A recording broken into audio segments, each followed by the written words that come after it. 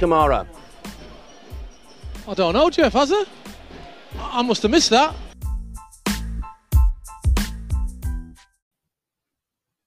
Hi everyone, it's the Sasquatch here from the Three Busted Barstools podcast. Just to let you all aware that we use Anchor.fm when we're recording and producing all our podcasts. It has easy tools to kind of record, edit, and then also distribute your podcast. So you'll find it easily on Spotify and Apple Podcasts. This is all done for you. It's completely free, and then it also allows you the ability to make money in your podcast through sponsorship ads such as this one. To find out more or to get started, please visit Anchor.fm or download the app via the Google App Store or the Apple App Store.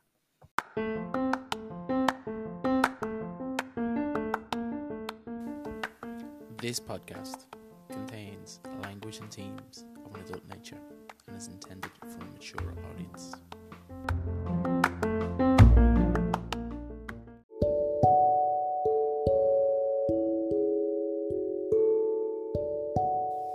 Hello, it's the Sasquatch here from the Four Busted Barstools podcast. In addition to our main podcast, we'll also have a second segment known as What the Fuck Sports. What the Fuck Sports is a series of mini podcasts detailing some of the wild and wacky stories in the world of sports. Some you'll know and some you'll have forgotten, ranging from the Minnesota boat party scandal to Gaza trying to go fishing with on-the-run killer Royal Moat during a police standoff and everything in between.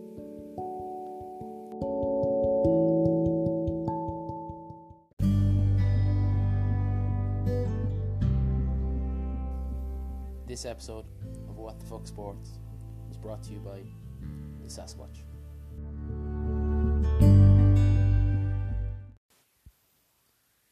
This episode of What the Fuck Sports will focus on the Gold Club scandal. So, back in November 1999, Gold Club owner Steve Kaplan was indicted on a full array of federal racketeering charges, including credit card fraud, prostitution, money laundering, police corruption, and even inappropriate ties to the powerful Gambino crime family. Other than Kaplan, names in the indictment included Larry Glett, the Gold Club's chief financial officer, Roy Sicola and Norbert Calder, former Gold Club managers, Reginald Burry, a retired police officer allegedly on Kaplan's payroll, Michael D. Leonardo, alleged Gambino family associate, and Jacqueline Diva Bush, a former Gold Club stripper and alleged prostitute. The prosecution argued that Kaplan took control of the club in 1994 and basically turned it into the Bada Bing, a little Sopranos reference for you there. Encouraged lesbian acts offering free sex to special customers, condoning drug use, bribing local policemen with money and sexual favours, and buying himself protection from the Gambino crime family, while skimming millions from unreported tips and unreported revenue. So, what was Kaplan's defence? Kaplan's lawyer, Steve Sido, claimed that feds were framing his client for two reasons. They wanted to seize Kaplan's $50 million in assets, and they wanted to enhance their own careers. According to Sado, Kaplan was targeted because he was a stereotypical New York Jew.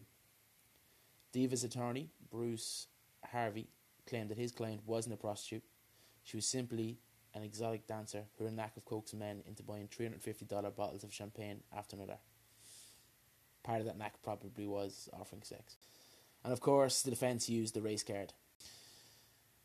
Of course they did. Bernie's defence attorney, Dwight Thomas, lobbed allegations of racism against the prosecution, noting that the three black athletes, Jamal Anderson, Terrell Davis and Patrick Ewing, were getting called to stand, and somehow celebrities such as Ted Turner, Tom Glavine, Chipper Jones, Joe Montana, Wayne Gretzky, John Rocker, and even Bill Gates, all former Gold Club patrons, according to the defence, weren't getting called. The first athlete mentioned in the trial was Knicks forward Larry Johnson. According to Leach, the air quotation, "If I give free sex to celebrities, more of them will start visiting my club and increase the general buzz factor," close air quotes. Light bulb started flickering for Kaplan. Shortly after, purchasing the club in 94, and Larry Johnson, a patron one night, allegedly asked Kaplan for a woman. Kaplan happily obliged. So who were the key witnesses in the trial? One of the key witnesses was Thomas Ziggy Sigano, who was a former Gold Club executive. Here are kind of some of Ziggy's stories. In 1997, Kaplan arranged a one-night trip to Charlestown, South Carolina, to surprise some New York Knicks players who were there for an exhibition game, imploring the strippers to have sex with the players and paying 6 of them $1,000 apiece. Later that year, Patrick Ewing and some of his Knicks teammates were escorted to a semi-private gold room with 6 to 10 girls for a night of groping and lap dancing. Ziggy testified the girls were having a good time, jumping on the players, and I remember hearing someone yell out, "There are no rules tonight."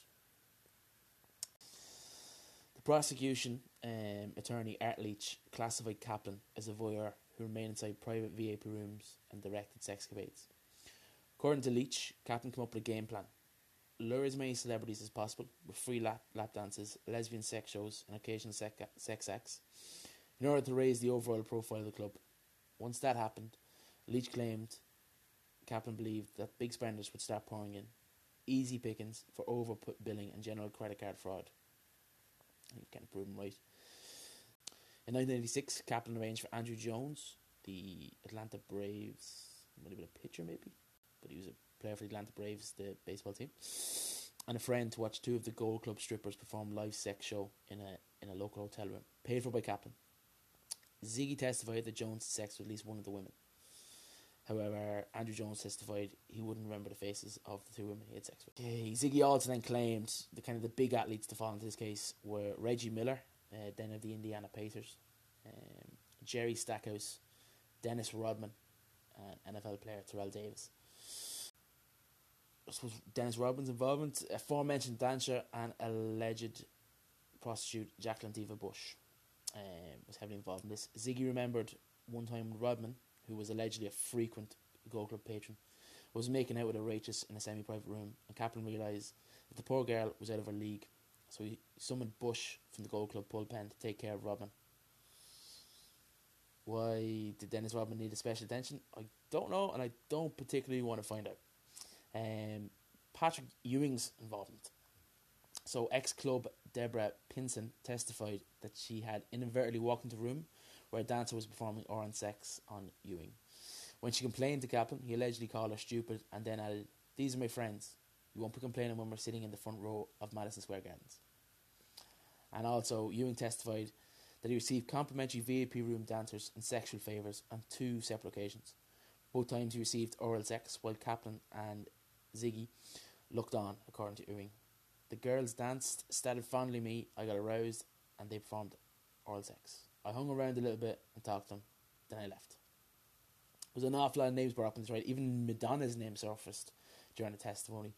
According to a testimony, Madonna allegedly visited the club one night and eventually asked if she could leave with a dancer called Baby. So where did the trial end? Kaplan agreed to the following terms: spend 3 years in prison, relinquish the Gold Club, pay a $5 million fine, pay back up to $250,000 to customers for credit card fees, pay restitution of up to $50,000 to Delta Airlines, forfeit $38,400 in cash recovered during a government search, and he was never allowed to sit in the front row of the Madison Square Gardens for a Knicks game ever again.